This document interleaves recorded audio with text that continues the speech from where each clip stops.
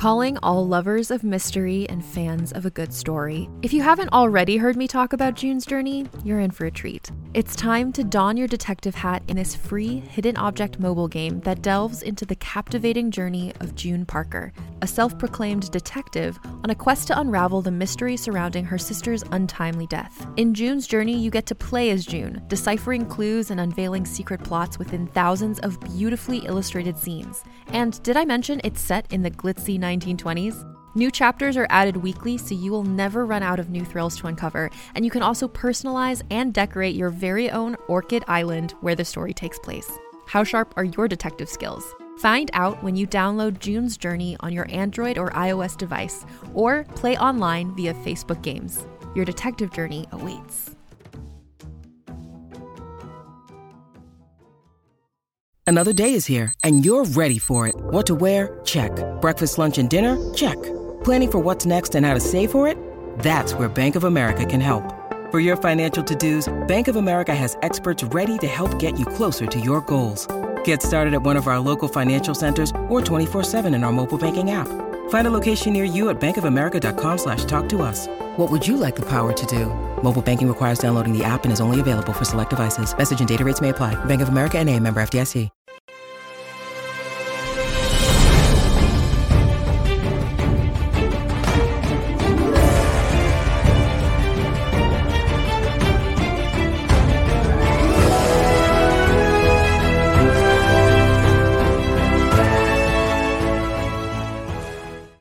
Hello, everyone, and welcome to this spoiler review of Season 2, Episode 6 of Loki from the Geek Buddies!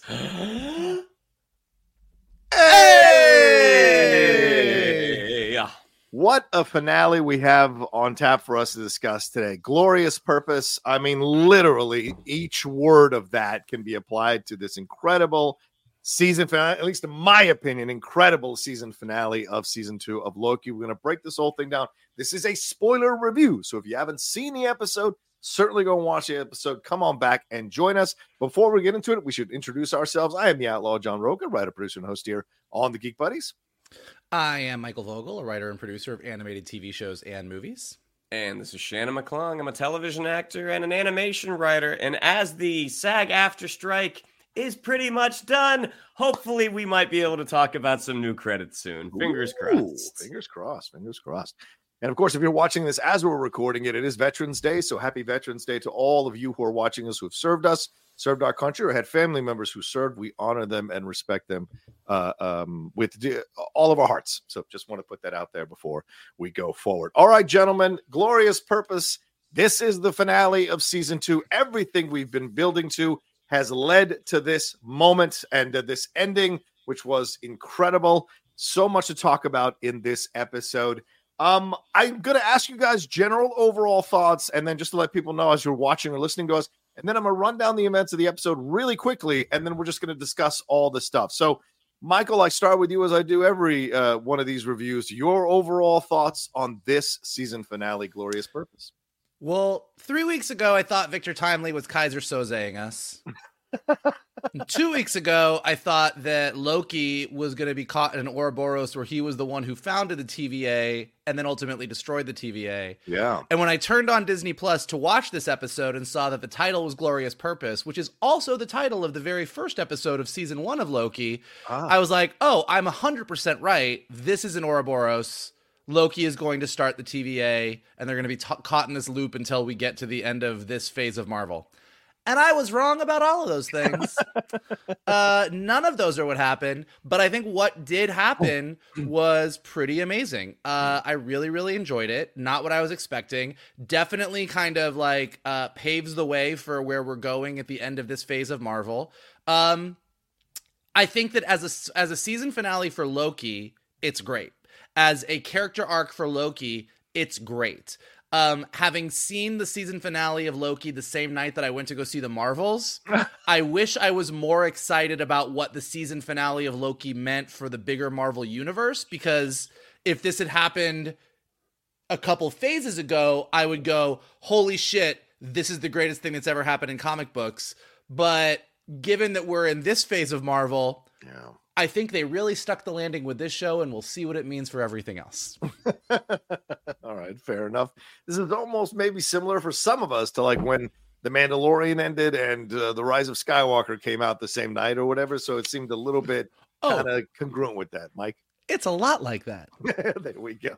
All right, Shannon McClung. This one directed by Aaron Moorhead, Justin Benson, of course, written by Eric Martin, who's written the entire season. Your thoughts on this finale here from Loki season 2? Yeah, I thought all of the theories that were posited on our show, mainly from that guy, I thought they all sounded good and they were all plausible. And what we got was not that, and it was still just as good. I mean, one of the joys of this show has been, we don't really know where this is going, and I could not have predicted where it went. But it was incredibly enjoyable, and it really speaks to Tom Hiddleston's command of this character through his 5 films that he's popped up in, 2 series now. He is just a joy to watch as Loki, and the arc that the character has gone on since we first met him in Thor in 2011. It has been one of the most interesting arcs to watch throughout the Marvel Cinematic Universe. And for those of you who have read some of the material that upcoming Avengers movies are going to be based on, it sure seems like Loki is going to be filling a particular role in one of those films. Yeah, and maybe more, depending on if they're going to pivot with all the other stuff going on off screen. But yeah, I agree with you guys. This was incredible, jaw-dropping. I came back from a screening of Next Goal Wins at 11 o'clock at night, and I put this on. I wasn't sure if I was going to finish it, and I had to stop halfway through because there was so much going on for me that was stimulating me intellectually, but also moving me emotionally, that I had to be ready for what was coming, or what I sensed was coming in the back half of the episode. And what I thought was coming was completely different from what came. And then by the end, I was just absolutely overwhelmed. I sat in my living room for like an hour before I went to bed at 1 a.m, really kind of going over everything, reading some people's analysis of the finale, and just being caught up in the fact that this is why we love the best of Marvel, because of what it can really do and why it echoes why we love comic books. It's the best of what it can do to show us these emotional paths, these incredible journeys. People forget Loki is the foundational villain of the Marvel Cinematic Universe. We talk about these heroes, Avengers, all of that stuff. You can't have it without Loki. You had to have the counter, and Loki was the one villain people always pointed to for a long time. Even though Marvel had a villain problem, Loki was the exception. And to see the arc of this character, which I kind of touched on last episode when we did our review, to see the arc go from villain to hero, frustrated villain to hero who has achieved glorious purpose, was an incredible thing to witness over the last couple of seasons here in Loki. And it's just mind-blowing. And Tom Hiddleston, who people don't give enough credit to, in my opinion, in terms of his performances and his acting, I thought nailed it, absolutely nailed it across the board in this episode. And it left you with, as Michael said, this hope or joy that you might hope that there was something bigger coming from Marvel, even though maybe it will be extinguished. We don't know. But still, it left you feeling that Marvel may still have a chance at their own glorious purpose if they can untangle their own branches down the road. We shall see. Anyway, so as I said, I'm going to run down the events real quick, and then we'll talk about it all. This is an unusual finale, but I thought this was the best way to handle it. So bear with me just to remind everybody what happened. So this season finale picks up right where the previous episode left off. Loki is back in the TVA with the knowledge of how the radiation destroys Victor Timely and the TVA. Loki hatches a new plan to get info from Obi and Casey and keep going back in time to fix the errors, and save Timely in the TVA. But none of the solutions work. So he wants Obi's knowledge, and he spends centuries getting this knowledge. We go back to certain spots from previous episodes as he seeks to get Timely out on that platform more quickly. And eventually it works. Timely successfully increases the capacity of the loom, but Timely's prototype device didn't account for infinite possibilities in the multiverse.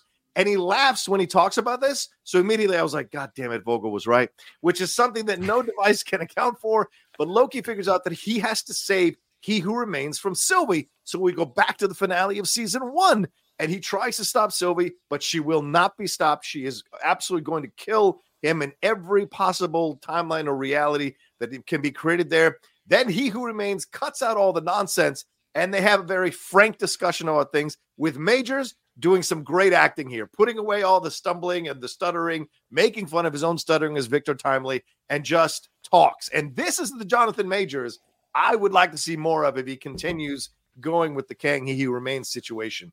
Loki realizes that the one thing he can do to change everything is to destroy the Loom, because it's a failsafe to protect the sacred timeline, and doesn't care about other branches. Somehow He Who Remains didn't plan for Loki to figure this out, or maybe he did, I don't know. Loki ultimately decides to do that because he wants his friends to live. So he heads back to the TVA, shares some last looks with his homies and with Sylvie, walks out on that platform, and step by step transforms into the Loki that we know from the comics, with full regalia and the horns and all that jazz. He destroys the Loom, and it looks like he's going to kill the branches, but he instead enchants them, returns to the end of time, finally sits on his throne, creates a new timeline that he is now destined to spend the rest of time overseeing, and he has become the god of stories from the god of mischief. Loki has found his glorious purpose.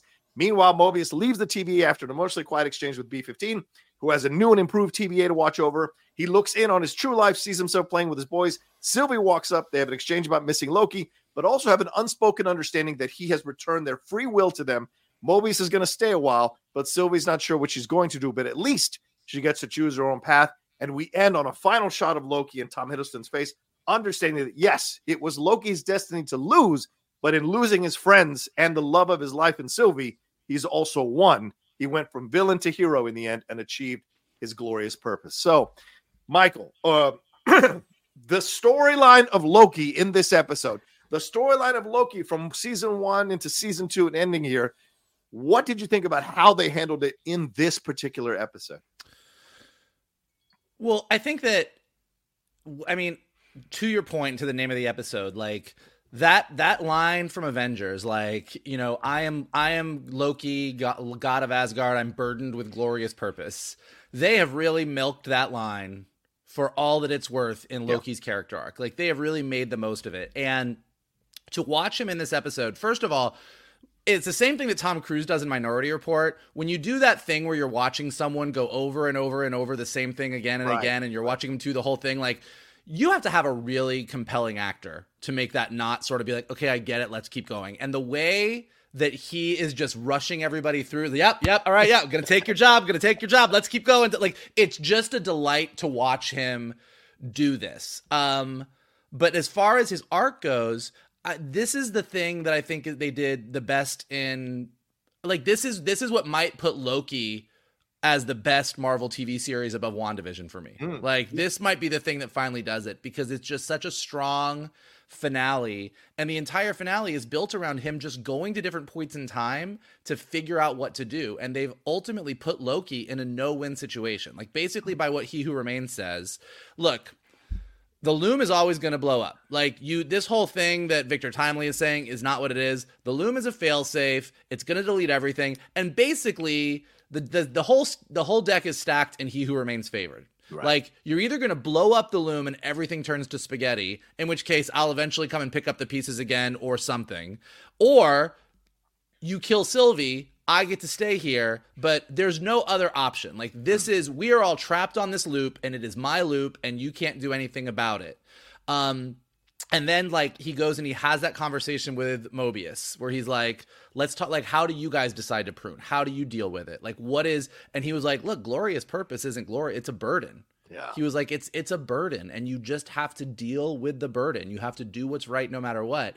And then he goes to Sylvie and has this really great conversation where she's like, oh, so you have to kill me? And he's like, well, what's the other option? Like, if I don't kill you, everything goes to shit. Like, everything is going to collapse. The entire universe is going to collapse. And she was like, maybe. Or there's like a slim chance that something is going to work. But this is the free will that I was like, Sylvie basically gives him the free will doesn't mean everything works out. Right. Free will means maybe we die fighting, but at least it's our choice. And he ultimately takes all of that information and steps up. And when he walks out on that platform, it really reminded me of one of my favorite moments about watching Infinity War. Like, and there's a lot of favorite moments in Infinity War, but one of my favorite moments in Infinity War is when Thor just fucking goes out in space and has the power of a star shoot through him. Yeah. And rekindles the forges. And you're just like, oh, Marvel finally took Thor to God level. Like, this doesn't even make sense that he could survive this. Like, nothing here makes sense, but this is like God level shit. And Thor having the power of a sun shoot through him, and Loki walking out as his cape flows out and his horns form, and him grabbing all of the timelines in the multiverse and filling them with power and saying, all right, well, this is what I got to do. And sitting on a throne at the end of time, creating like the giant time tree. I'm like, well, that is some cosmic level God shit. Like, this is not well, that's a fun finale to that superhero show. Like, this is just God level crazy shit. And it's one of those perfect poetic endings where the thing that your character said in the very, very beginning, I think he says in Thor 2 that he deserves. It's his birthright that he deserves a throne. Yeah. And all he wants is a throne. And everyone's like, you're Loki, you're never getting this throne. And he's just self-serving and he only wants the throne for his own reasons. To get to the very end of this, and he gets his throne, but it's a burden and it's not all it's cracked up to be. And it's almost something he doesn't want, but it's not the way he wanted it. Yeah. He's the only one who can do it. Right. Like, there was some poetry to that, and it was really, really well done and gorgeous to look at. So I really, I think they nailed that Loki arc. Yeah. Shannon, your thoughts on how they went about taking Loki's character through the steps and beats of this particular episode, ending where he ended there at the end of time, essentially overseeing all these branches of the timeline. I mean, to echo what Vogel said about, you said Minority Report, but I think you meant Edge of Tomorrow, right? You know what I meant. Okay. Edge of Tomorrow. I just wanted everyone to make sure that I knew the right answer. You know what? I don't make mistakes often. It's okay that you point them out once in a while. That's just the one I vocalized. For our European people, Live, Die, and Repeat is the name of the title in Europe. Edge of Tomorrow here in America. Okay, we get I'm saying if you want to get technical. You're well read. There is a danger in that repetitive action of your audience getting tired. I mean, it's the same thing like with Bill Murray and Groundhog Day. If you don't have a really compelling performer, it can be like, okay, you are literally where that character is. Like, come on. But again, because Tom Hiddleston has such a command of Loki, and you see the process that as he's trying to go through it, you get, or at least I got, more and more invested. And again, the moments where he is able to pause for a second, and we get to have the conversation with He Who Remains, which was just dynamite. Again, who knows what's going to happen with Jonathan Majors and his personal issues, but watching him and Hiddleston go back and forth in that scene was just so enjoyable. And then the scene that he gets to when we flash back to that first episode, or the first episode of the season, season 1, of the interrogation scene between him and Mobius, the moment that he has with Sylvie, where his love for this character, like, he will not kill her. Like, he is not going to do that. He will spend centuries trying to convince her otherwise, and he will fail every time. It is just so, again, it's just watching good actors act, especially when they have a command of their characters, the way that everyone in this series does, especially Tom Hiddleston. Yeah. And I thought it was really like I know some people have said, like, oh, he's basically become Yggdrasil, the Norse tree of life, and how it kind of flips the world tree vertically. Right. The idea that he is going to have to sit there until the end of time, deciding what gets pruned and what doesn't.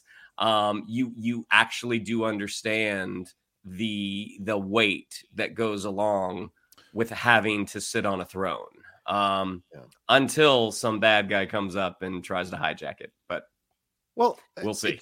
It's a basic tenet of comic books, isn't it? With from Spider-Man, with great power comes great responsibility. He says it to Obi in the middle of the episode. How long will it take me to learn what you learned? Centuries? Oh, let's assume that I'm a quick learner and I am a god. So this whole thing that he understands what his gifts are or what his advantages are. And so what his purpose is at the end is to do something magnanimous in the end for his friends. Because his whole purpose throughout this episode is to stop this from happening, his friends from dying.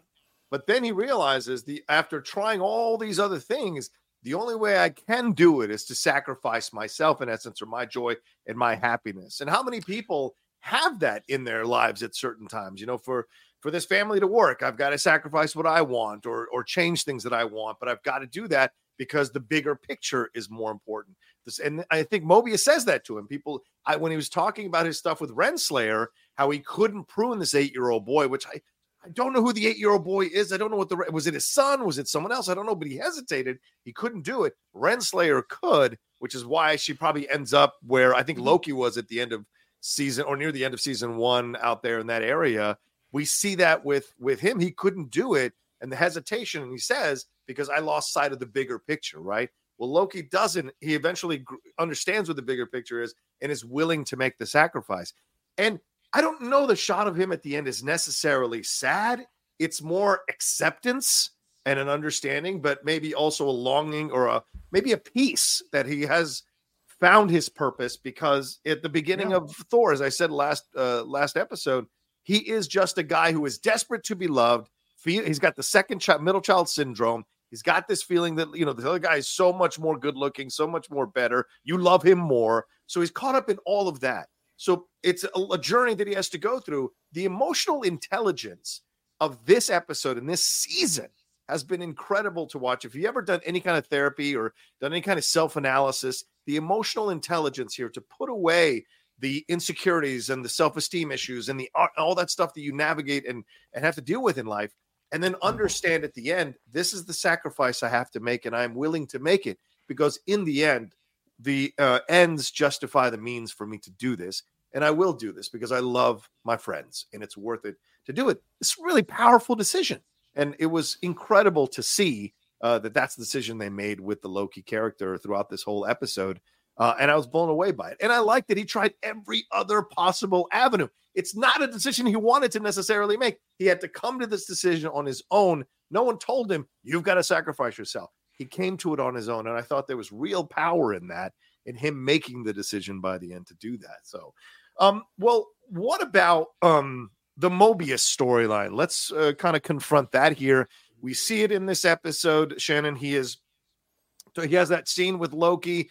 He's certainly wondering what Loki is doing. He tries to stop Loki. He's the one going like, this time, what does that mean this time? And then we see this scene where he talks about, as I mentioned, not being able to prune an 8-year-old boy. And then he has this conversation near the end after everything's happened with B-15 mentioning essentially Quantum Mania, the Kang variant, or Earth 616. But at the end, also going to see himself and his boys. What did you think about how they handled that? And what is next for Mobius, man? Deadpool 3. Do we think that? Because I know that had been chatted about. But I'll be curious if he shows up in Deadpool 3. I mean, if that is supposed to be this huge sort of multiversal adventure, or if it's just multiverse in terms of they're going to the Fox universe. Man, again, Owen Wilson in an episode that is highly, highly focused on Loki, the moments that he does get are really, really great. I mean, he was very steadfast earlier in the season talking with Brad about how, he has no desire to go and see what his variant, or rather who he's a variant of out on the timeline. He's just like, no, what if it's not so much if it's good, what if it's bad? Or no, not if it's bad, what if it's good? Like, I kind of don't want to know what I'm missing out on. And to watch him go out and see that sort of bittersweet realization of looking at the fact that the house is a mess And he's like, it's the best house on the block. I mean, it's just really, really nice. And again, this is, even though we didn't get as much of Owen Wilson as we have earlier in the season, I think this has been a really great showcase for him. And as someone who went through their own kind of, personal journey and had some valleys that he had to get through, it's great to see a performer like Owen Wilson getting a chance at this. And yeah, hopefully this isn't the end we see of Mobius. I don't know if we're going to see a Loki season 3. But your first and last episodes are Glorious Purpose. It pretty much seems like that. It's just going to be 8 episodes of Loki sitting on that throne. It's like, wow, what did I do? But no, I mean, I really did enjoy. I did enjoy the smaller arc that we did get of Mobius this season. What do you think, Mikey? Do you think they handled the Mobius stuff that we got this season really well, and especially in this episode, seeing him finally understanding and looking in on himself? Is he going to replace himself, as we saw Loki replacing himself when he learned how to figure out time slipping? What do you imagine is going to happen here? Yeah, I mean, what's interesting about this is, given last week's episode, it's sort of like you have to go back to like the 4th episode to go, well, where is our Mobius on the timeline? Because the 5th episode, we went back and saw the variant of Mobius before he became Mobius. Right. So we got to see his backstory. So we have the information about the kids and the jet skis and everything, but our Mobius doesn't know that still. And then in this episode, we get to go see Mobius from the first episode of season 1 when he first had that conversation with Loki. So we don't really see, aside from Mobius in the time loop as Loki is trying to figure out how to keep the loom from exploding, we don't really pick up Mobius' story until the very end, until we get to that after section. Right. But as far as Owen Wilson playing Mobius, I think even though he wasn't in this episode a ton, what he got to do was amazing. Yeah.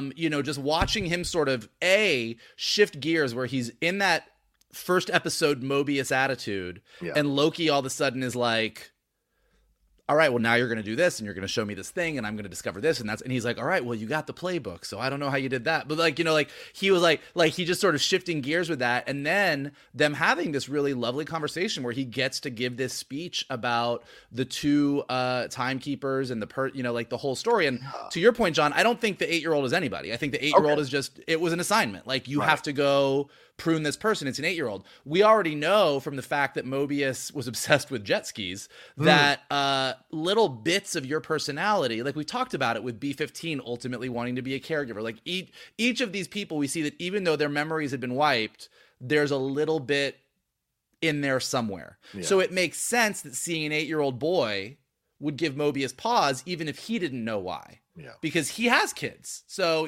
something in the back of his mind was like, I don't like this.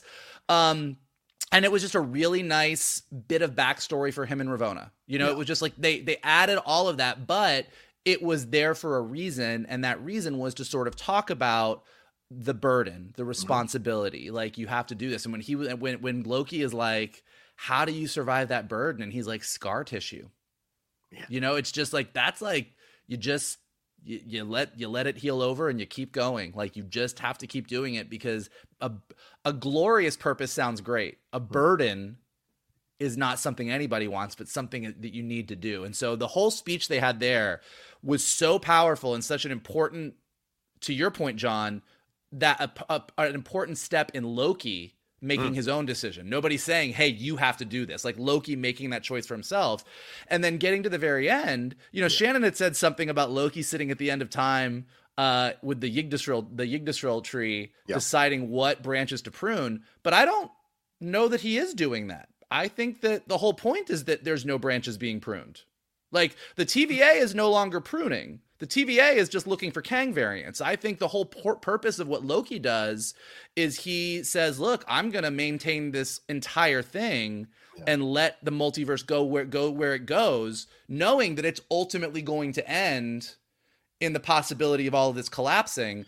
And the TVA is now this kinder, gentler place where even on the screen in the middle, at the very end, instead of the loom going this way, it's the tree going this way. Yeah. And nothing that they talk about at the TVA involves pruning.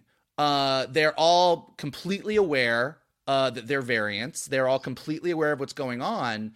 And like I said, all they talk about is Kang variants, and we're tracking Kang variants, and we're going to go find them all. We found this one. And so it's a kinder, gentler TVA. And now Mobius has the full option to do whatever he wants. Again, he now has free will. Everyone has free will. And with that free will, he chooses to go check things out. And I do think they leave it a little open-ended. B-15 makes it really clear that he's welcome back whenever he wants. He can step right in, and he can step right in and be in the room where it happens. And he goes and he watches what's happening, and he's taking it in, and he's taking in the beauty of it, and it looks perfect and it looks beautiful, but he never quite steps in. Right. He never quite steps in. And it's like, I think it's him having that option. Like, he doesn't quite, he says to Sylvie, what's next for you? And she's like, I don't know. But I don't know that we know with Mobius either. Like, I think that Owen Wilson's great. And again, depending on if Marvel gets their shit together or not, having a Mobius at a TVA that's maintaining things in the multiverse, if not pruning things in the multiverse, could be a great character. So if there's a need for him, I have a feeling he'll jump back off that timeline. Yeah, and he does say, right, because he tells B-15, I want to see what we're fighting for. And when he talks to to Sylvie, he says, if you don't look, you can't see, right? And so essentially grasping and reconnecting, now that he has this free will, now that his mind is not being erased, now that he has access to all this stuff, he will be able to dial in and understand why he's doing the things that he's doing, right? And I think this is an interesting point you bring up, Mike, because there's a term that comes up sometimes is like people joke about military intelligence. They joke about a contradictory thing, a benevolent dictator. And that's what it feels like to me. That oxymoron. An oxymoron. There you go. Yeah, that's what fancy words you guys have. But yeah, the thing here, what you see is that fancy words you guys have, as in people. Fancy words that people have. I'm just a frozen caveman. Your ways are weird. But no, the oxymoron. Yeah, exactly. So this idea of a benevolent dictator, right? This person who takes over the timelines, but he is infusing it with this feeling of free will, and he's going to He's going to watch over this stuff. He's going to be in charge. Isn't that how we see God ourselves? And so it's very interesting for people who believe in God. This idea that there is a benevolent dictator, in essence, who is someone you can plead to, someone who you hope is doing the right things for the world and has their own plans and those kinds of things. And whereas Kang was someone who misused that power, it seems like Loki is someone who's going to do something better with that power, which is why it becomes the Yggdrasil. And this is something we should, for people who don't know, it's from Norse mythology. The 9 realms were said to be held together by the branches of the Yggdrasil, which is the world tree. And Loki is rewriting the multiverse. So forming the Yggdrasil to in essence, hold the multiverse together is an interesting decision. And remember, this world tree or the life tree was mentioned all the way back in 2011's Thor as part of the MCU's cosmos. In the way it was described in Norse mythology, Thor tells Jane that the world tree is what holds together the cosmos in Loki season 2. And that's a really interesting thing to go back and reference, because now in my mind, he has ascended past Thor, like in leaps and bounds ascended past Thor to embrace this power and embrace this moment. And I don't think it happens without Mobius. And I think that's why it's such a great character in these 2 seasons that Owen Wilson has brought to life, this character of Mobius. And in this particular episode, it works so well to see him be the guy that is checking in on him. And he's catching all the things that Loki is doing, where everyone else is kind of on their heels about what Loki is doing. Mobius is the one is understanding and catching. And so their exchange all the way back, as you said, Shannon, from season 1, their exchange there in that room when he's initially interrogating him, and they have the back and forth about Burden and about the Renslayer situation.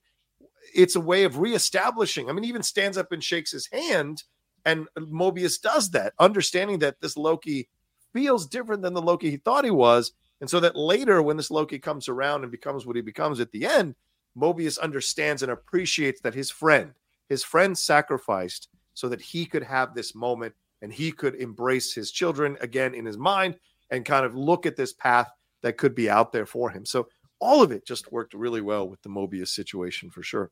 Well, let's take a quick break because we're at 30 minutes, and then we'll jump into a couple of the other storylines, especially Sylvie and the decision for He Who Remains. Where we go with that right after this.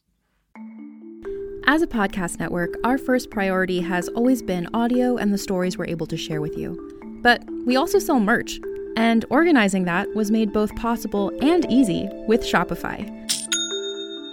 Shopify is the global commerce platform that helps you sell and grow at every stage of your business, from the launch your online shop stage all the way to the did we just hit 1 million orders stage. Whether you're selling scented soap or offering outdoor outfits, Shopify helps you sell everywhere. They have an all-in-one e-commerce platform and in-person POS system, so wherever and whatever you're selling, Shopify's got you covered. With the internet's best converting checkout, 36% better on average compared to other leading commerce platforms, Shopify helps you turn browsers into buyers.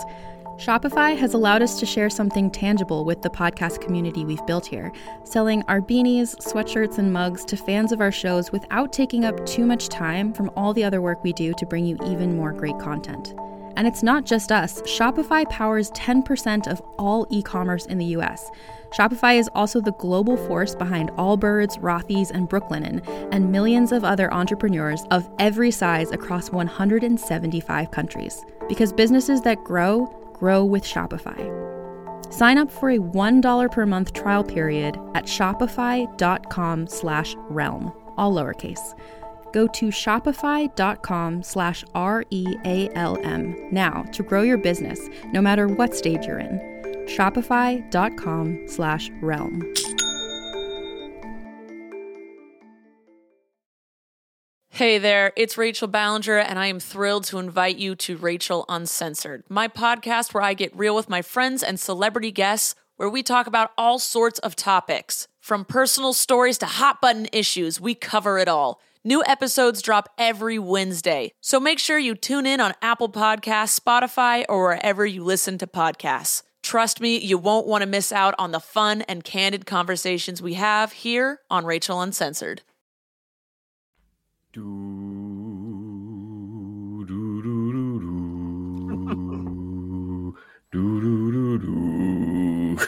Yeah, I mean, can we talk about the music for a second? I mean, it got pretty epic there at the end, man. Natalie Holt, man. Yeah, I mean, Natalie Holt got to that end and she was like, guys, I'm not fucking around. I am doing this. I think both the opening cues and the cue at the end were just supremely powerful to get you into the show. Yeah, her score has been incredible throughout the whole season. All right, let's deal with Sylvie. Mike, I go back to you. Your thoughts on the Sylvie situation here. We see her having the conversation with Loki, talking about free will, and her saying, why do you get to decide who lives and who dies, which is essentially mirroring what he's going to eventually decide to do, is the person in charge of all the timelines so he can save them. What did you think about how the process of her in this particular episode, the fact that he can't kill her, she's going to try to kill him, and then at the end realizes that Loki is the one who sacrificed for them to have free will. She even says it just doesn't feel the same without him. So what are your thoughts on how they handled the Sylvie storyline in this particular episode? I mean, like I said with Mobius, I think everyone in this episode is kind of defined by how they lead Loki down his inevitable path. And Sylvie sort of represents the immovable object. Like, if He Who Remains is the unstoppable force, Sylvie's the immovable object, and Loki's stuck in the middle. Like she's very clear. She says it 90,000 times. She's like, if you want to stop me, you'll have to kill me. Right. And He Who Remains, in the whole discussion he has with Loki, he's like, look, that's your best option. He's like, I'm the benevolent to your, and he's not necessarily, but in his argument, he's the benevolent dictator. He's like, look, every bit of happiness you've had in your life is because I've been sitting here at the end of time maintaining this timeline, and I'm great. So really, if you just kill her, you get to keep all this, and it's not so bad. It's not so bad. And that makes sense. And based on what He Who Remains said at the end of season 1, it did seem like Sylvie was wrong to kill him, and that led to multiversal war. Now, what we sort of learn at the end of this episode, in this episode, is that He Who Remains, like I said, he stacked the deck. No matter what you do, he thinks he's won this whole thing. But like Sylvie is just like Shannon said, Loki's love for Sylvie, he won't kill her. So that's where he's like, he kind of gets to this point where he was like, my options are I have no options. Like I have option A, I have option B, and I choose neither of these. So I have to change the entire equation. And then he has that conversation with Mobius, but then he goes to have that conversation with Sylvie where he stops time, showing that he's mastered all of this shit. Sidebar, I don't know that Marvel way back in the day chose green for Loki's power and green for the time stone because they knew this is where they were going. But what a hell of a coincidence it worked out well for them. It's like you're like, God damn it. Like the green and the time stone and the time, you're like, you God damn it. So sidebar. But no, that conversation that he actually has with Sylvie where Sylvie's like, oh, okay, so you got to kill me. Well, not giving you my blessing. And that whole conversation where he's like, what is the other option? And she's like, I grew up in apocalypses. Like I learned my entire life that sometimes it's okay to let everything just go to shit. It's okay to destroy everything. Yeah. And again, I think we talked about this a few episodes ago. That's why Ragnarok as a mythological idea is going on. Like sometimes you've got to destroy everything and let it all burn to the ground to have something grow anew. And that's kind of what Sylvie reminds him of. Like he is so afraid. Like the reason that He Who Remains gets to stay where he gets to stay is because he has everybody who knows about him so afraid that without him, everything's going to collapse. The entire multiverse is going to be destroyed or mind wiped, so they can't get to him. Well, but even beyond, but even beyond that, like, and this is what kind of ties in directly to Secret Wars is he basically says, without me, this whole multiversal war happens with all my variants and everything stops. We end, the entire multiverse ends, it collapses, there's no chance. Now, if you've read Secret Wars, you know that that is true. That is what happens. But then there's the slimmest chance. So what Sylvie is saying in this episode, we'll die fighting. There's that one chance. There's that tiny little thread that free will allow us to make it through this impossible thing. She's basically giving you the plot of Secret Wars. Like, that's what she's doing. And helps Loki decide that he's going to step outside of this Ouroboros and do his own thing and go down this path. So I think that's all great. And then at the end, thanks to Loki, you know, she said she's the one that gives voice to it when Loki walks off and disappears into time and they're all just like, what the fuck happened? She's like, he's giving us a chance. Yes. He's giving us that one chance. He's giving Marvel Studios that one chance to get it right. They got one chance and Loki got him there. Are they going to do it? I don't know. And then at the end, she gets the ending she wants, which is, what are you going to do next? Yeah. I don't know. Like, the happiest ending Sylvie can have, all she has wanted from day one is to live on a timeline and wake up and go, what am I going to do today? I don't know. Right. And that's where she gets to be. To be left alone to make your own choices. And isn't that what everybody wants ultimately? Shannon, your thoughts on the Sylvie storyline here in this particular episode, but also like throughout the season, how they kind of constructed this thing to lead us to this moment where she finally gets, in essence, as Michael said, what she wants. I mean, for a season that, again, she was not as heavily featured. Yes. I thought Sophia DiMartino did a great job. The steadfast resolve, even in the moment that she knows that if Loki kills her, if Loki kills her when they're with He Who Remains, by and large, this is going to be okay. And how she's like, no, I'm not going to give you my blessing. But I think she does think he's going to do it at that point. Like the way that he is explaining things to her. And she's just kind of like, oh, okay. So you've made this decision. You just want me to tell you it's okay. Right. And it's like, no, I'm not going to tell you it's okay, because when you've lived my life and you've seen what I've grown up in and all of these worlds ending, like, you know, it is okay to destroy something if you have something to replace it with. Like, you know, you go down swinging. And I think that just really sort of speaks to her character by and large, is in a world where she has discovered everything is sort of pre-planned. She is not going to go with the flow in that scenario. Whether or not she loses or not, she would rather take the chance fighting than just kind of go quietly into the night. So I thought it was just really, really nice. And that moment at the end, again, that kind of bittersweet moment where Mobius is looking at who he was and Sylvie is deciding who she's going to be. I was like, oh, that's poetry. That's real nice. Yeah. And I thought it was real growth for Loki. And we've seen a lot of growth, obviously, through 2 seasons, but it was growth for him to go to Mobius and have the conversation, and to go to Sylvie and have the conversation. As you mentioned, Shannon, it did feel like he was in essence asking for her permission, and she's like, I'm not going to give it to you. And who are you to decide who lives and dies and all this? So just putting it out on the line is, and it did. You're right, Shannon. I felt like she was in Sophie DiMartino's performance. She's essentially going, okay, all right, do it. And this is a great question, because I think there's symbolism here in that sometimes you have these moments in life, where some people have these moments in life where the decision is to backstab a friend or cheat on someone or hurt someone because you can get what you want. And the decision is, do you do that? Do you not do that? And these are the questions. So are you going to, in essence, take the bigger person route and not do that because the bigger picture is more important and you want to have a more, how can I say this, a better life? Or are you going to sacrifice the things you love or people you love or whatever in order to achieve this thing?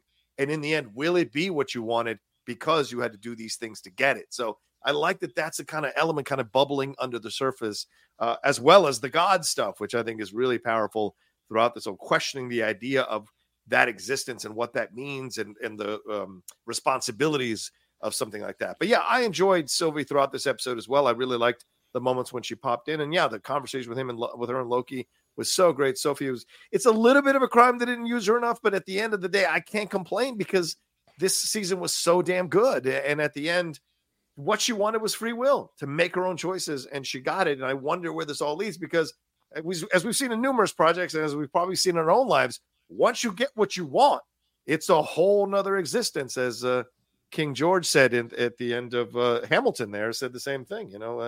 You're all alone. Now what? So yeah, I love that. What comes next? You see. Oh, sorry. No, I like that song. All right, let's move on to He Who Remains / Kang. Michael, your thoughts on this? As we've talked about already, the three of us in this review, Jonathan Majors, the off-camera issues. This felt like they might have possibly last minute adjusted this ending, and I may be wrong. I'm probably wrong. Adjusted this end to move away from Kang. We hear at the end, the Kang variants. So Loki is probably going to help these people find the Kang variants of the TVA. We hear about the 616, which is the Quantumania Kang.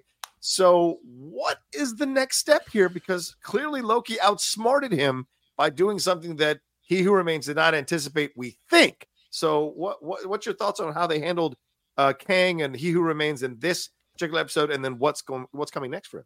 Well, I don't think they made any adjustments. Okay. I think this is always how I was gonna basically just to, what He Who Remains has done with the loom and it having the failsafe and Sophie and the whole thing, it kind of I keep saying, he stacked the deck. In his world, if Sophie kills him, he comes back. If Sophie doesn't kill him, he stays around. Mm-hmm. He has maintained that all those variants of him are out there, but they're going to get pruned, and he's going to keep everything under control. And this is the Ouroboros. This is that giant ring that we saw around the sacred timeline is his Ouroboros. Yeah.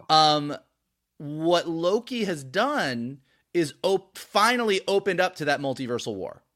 If you think about the Marvel timeline and the way that they've sort of established it, everything that happens in Loki season 1 and 2 happens kind of before everything that's happened in phase 4 or 5 so far. So No Way Home, Quantumania, the Quantumania post-credit sequence, the Council of Kangs, that's all what has happened because of what Loki did. Right. Okay. So by Loki stepping outside of that Ouroboros and saying, we are not going to prune anything, we're going to let it go. That's what leads to a arena full of Jonathan Majors all screaming at each other and them all doing what they do. That's where we kind of are now. Yeah.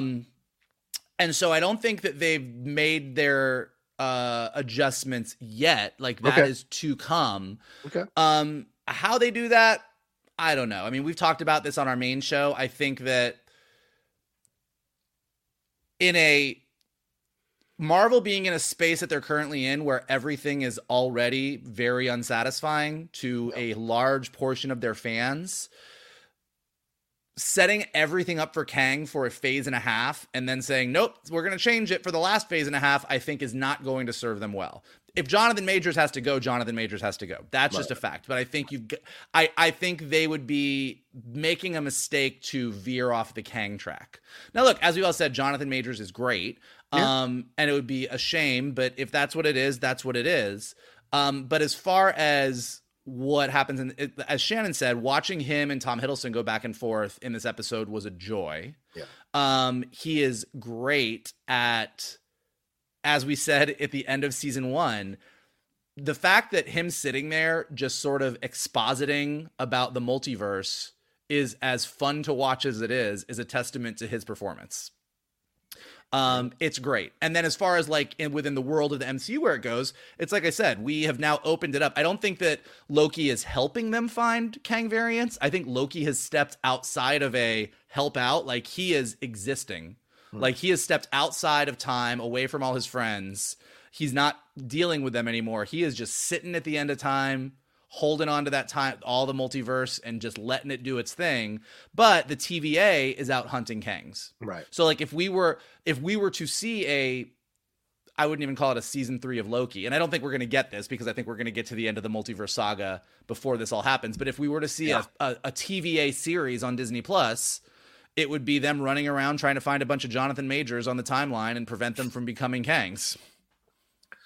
You know what's a great movie? Kevin Feige figuring out how to time slip and going back and redoing. Oh, by the way, if you just want to keep track, like we got to the end of She-Hulk and Kevin Feige was a giant robot. Yeah. But really, as Loki sat at the end of time grabbing the multiverse and sitting there and being like, I'm going to hold on to this, I was like, so Loki turned into Kevin Feige? That's where we ended. Shannon, what did you think about the Kang stuff here, or it's Kang? Sorry, He Who Remains stuff here in this particular episode, and like throughout the season, and where do we go from here with his variants? Well, I mean, I like the way that Vogel put it when he said, if Sylvie kills him, he comes back. If she doesn't, he remains. It made me think of the post-credit sequence of Quantum Mania, and I think it's Immortus who says it. But how he says they're beginning to touch the multiverse. Like Loki is literally hanging on to it. Yeah, Jonathan Majors again, for whatever happens with his personal issues. Sure. The guy is a really good actor. And that scene between him and Loki, kind of when he's just like, aha, okay, so how many times have we done this? And when Loki freezes time and he's like, yeah, how many times have we done this? Like, you see the progress that Loki has made and how he's made progress to the point that He Who Remains didn't anticipate it. Yeah. And when he's just like, I told you were my favorite. Like, let's have a seat. Let's chat. The finale of Loki season 1, the whole He Who Remains sequence, that's something I've gone back and watched many, many, many, many times. And I imagine this finale, particularly that scene, I will go back and watch many, many, many times. And not so much out of trying to figure out where they're going to go, what's going to happen, but just enjoying watching these two skilled performers just go back and forth. And I think that kind of speaks to sort of, the unevenness that we've seen in phase 4 and 5, how we can get something like this. And then some of the other offerings haven't quite reached this level. And it's as an audience member, it can be a little frustrating. But there's a lot of good actors out there. And if they have to replace Jonathan Majors, they have to replace Jonathan Majors. They're like, is he talented? 100%. Yeah. He ain't the only one. But what we got from him in this episode was just so good. And I thought they really, I didn't think we would see He Who Remains again. I thought like, okay, he's kind of gone. We're just going to be focusing on Victor Timely. But the fact that we did get a little reprise of his performance and that scene, I thought was just awesome. Yeah, agreed. Again, whatever happens is going to happen, but his performance, looking at it just from that narrow window, the back and forth with them was fantastic. And this is a Jonathan Majors we rarely see in anything, which is kind of all the walls down, all the performance stuff down, and just straight up talking. I was just like, man, where is this? Where can I see this Jonathan Majors? Because this is just as electric as these other characterizations he puts on as an actor in all these different films and in the different variants we've seen so far of He Who Remains. So yeah, I mean, great stuff here. I liked the decision.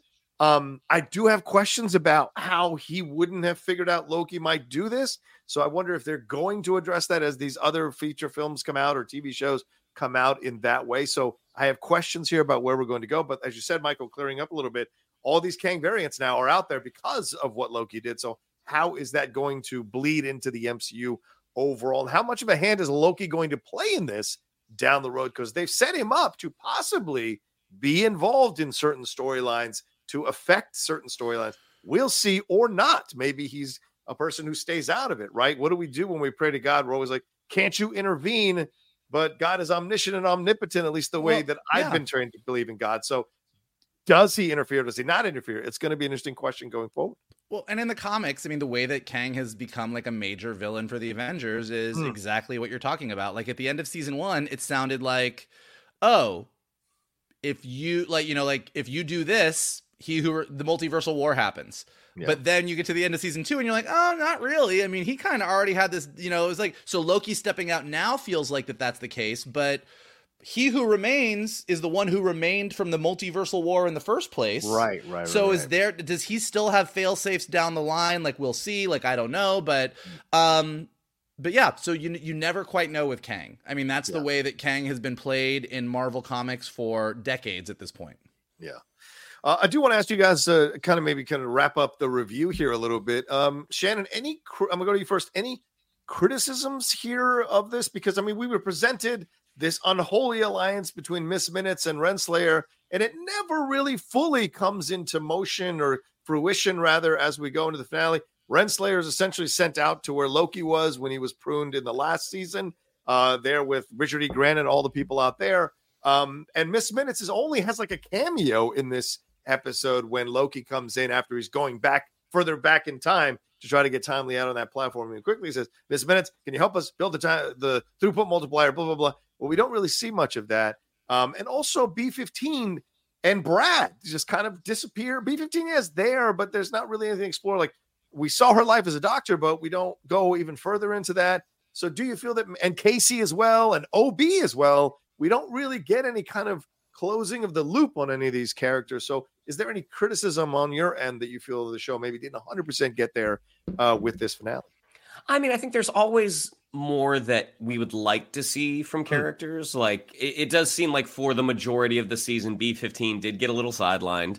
Brad, the character, like, we're introduced to him early. We really liked him. As you said, he just kind of, vanish from the final equation. But at the end of the day, I feel like you do get these subplots that feel unnecessary as it relates to your main story. And there's a reason those get cut.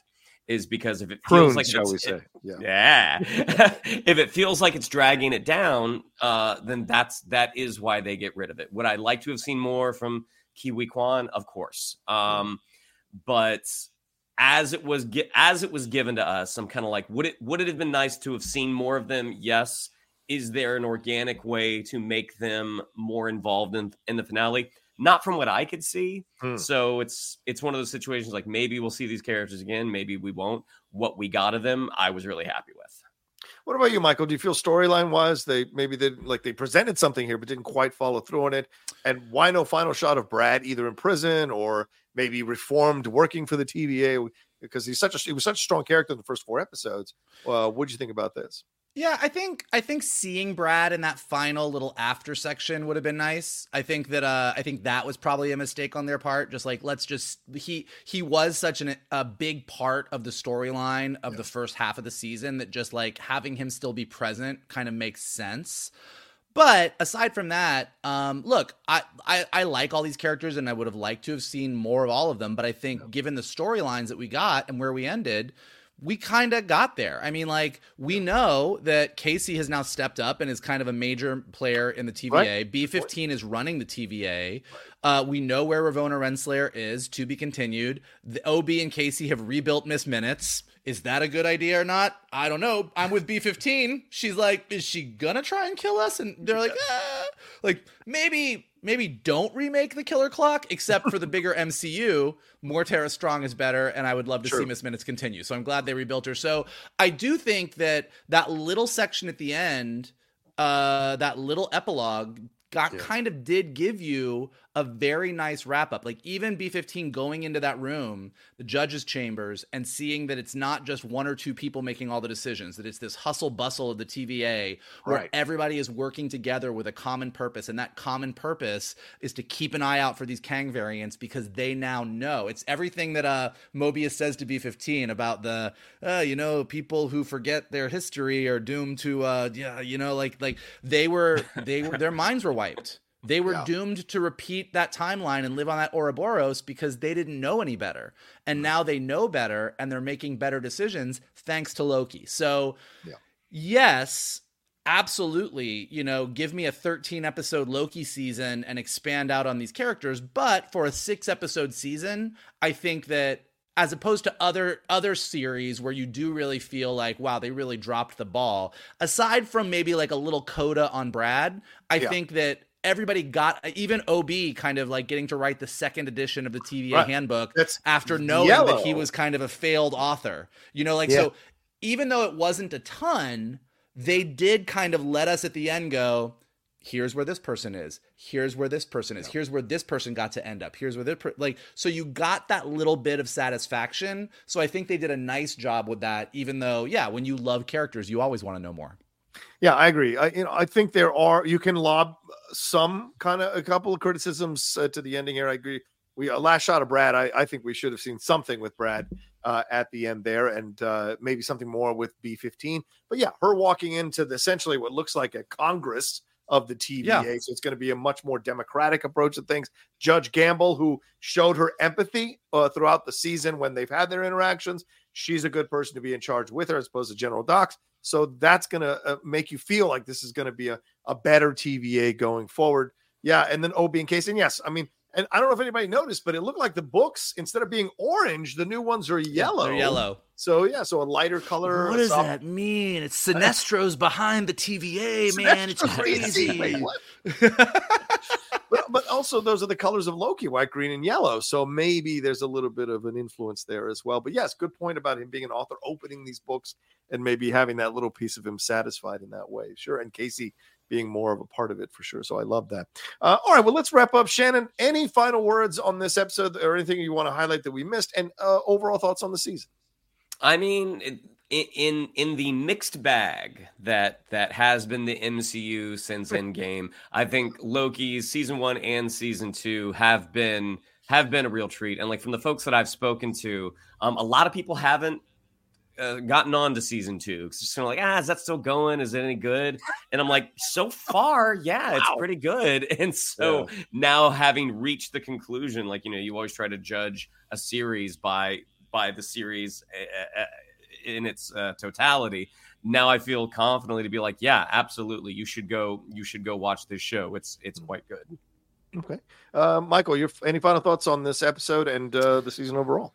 Yeah, look, it's what I said before. Like, it was a really interesting thing to go see the Marvels and watch the Loki finale on the same night, because I think that you sort of just we've talked a ton on the show and everybody talks about it and Variety writes articles about it, and it's literally what's Marvel not being what it was, Marvel being off base, what's Marvel doing wrong? And I think that what Marvel's doing wrong at the end of the day is that you don't feel like everything is moving towards the same spot. Like there was a moment where in early Marvel where a post-credit sequence would happen and you would go, well, that's going to be super important.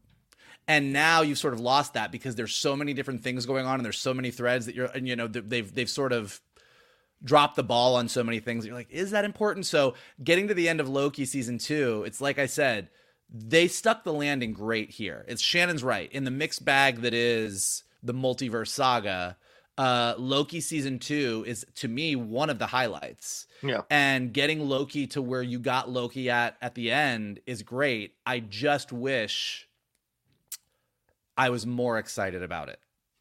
In the bigger picture of Marvel. As far as the series, they did great. Like Loki season 1 and season 2, I think when we get to the end of this phase of Marvel and it moves on to whatever, like we'll go back and we'll be like, here's like the little gems in this mess that you should check out, and this will absolutely be one of them.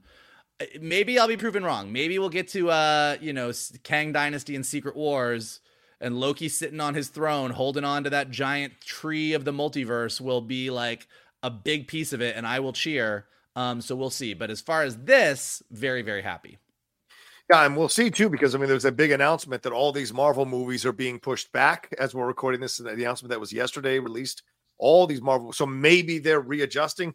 Captain America 4 being reshot, some scenes being reshot because of some low test scores. So clearly there's stuff to fix. And as Michael said, there is a legitimate place to be concerned about such a great season of Marvel television fumbled by other people who might use elements or characters from this season to weave into the overall story of the MCU as we go forward. So there is a fear of that. But you have to look at these things sometimes in a little bit of a vacuum.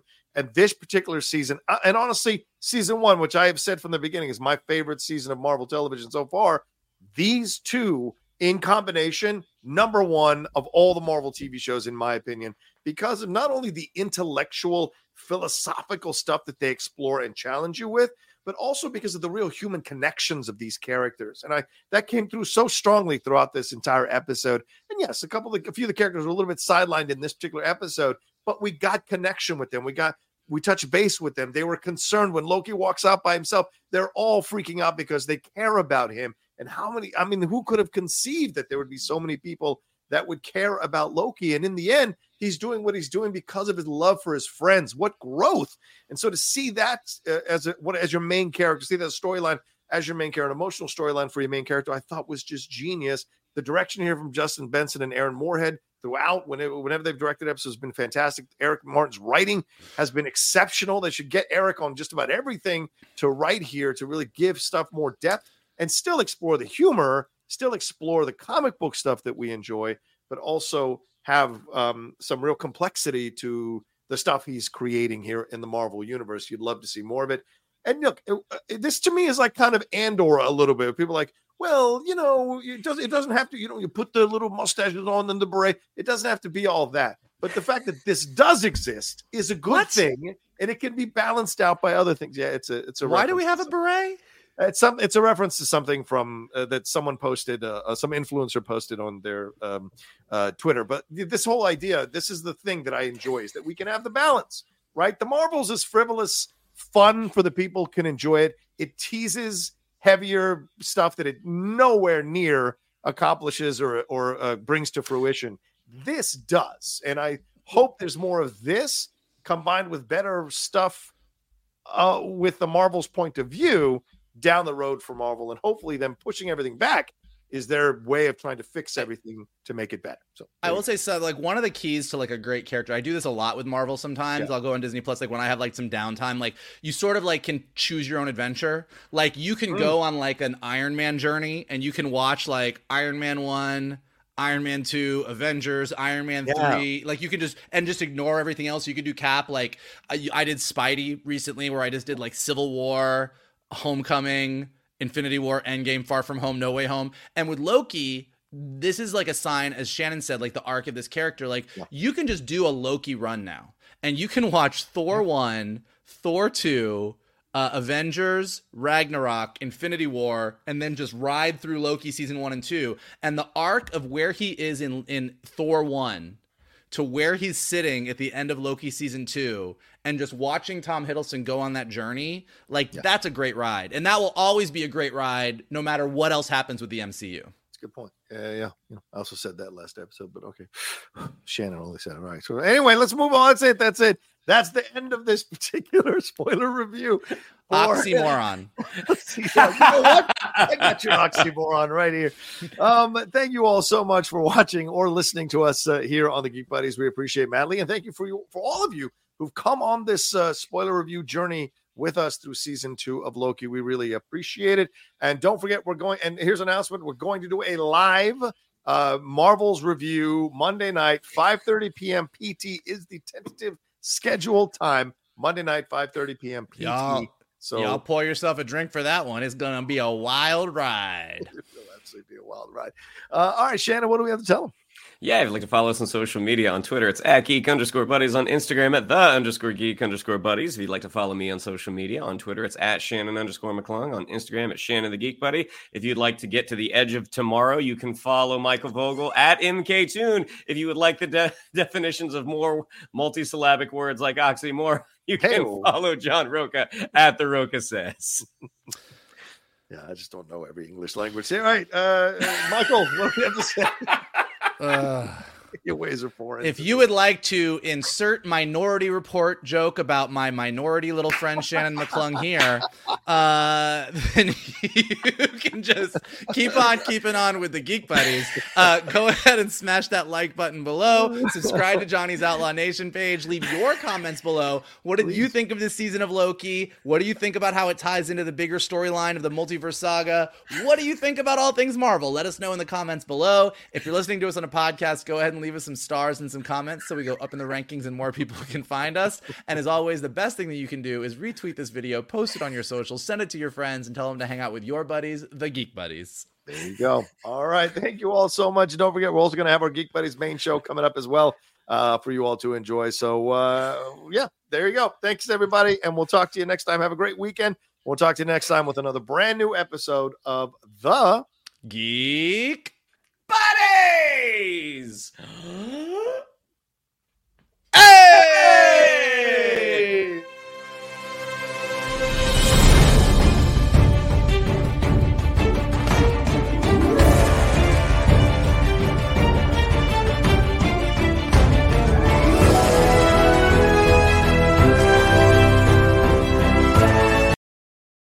Hey there, it's Rachel Ballinger, and I am extremely excited to invite you to Rachel Uncensored. It's my podcast where I sit down and get real with my friends and celebrity guests, where we talk about all sorts of topics. And sometimes we might be under the influence when we do so. We cover things from personal stories to hot button issues. And it's the only place on the internet you can find an uncensored version of me. It's a side of me that you might not have seen before because it's not the most family or brand friendly. But don't worry, I'm still sort of slightly a decent human being. If you're intrigued, then make sure you check it out. New episodes drop every Wednesday. You can find it on Apple Podcasts, Spotify, or wherever you listen to podcasts. Trust me, you won't want to miss out on the fun and candid conversations we have here on Rachel Uncensored.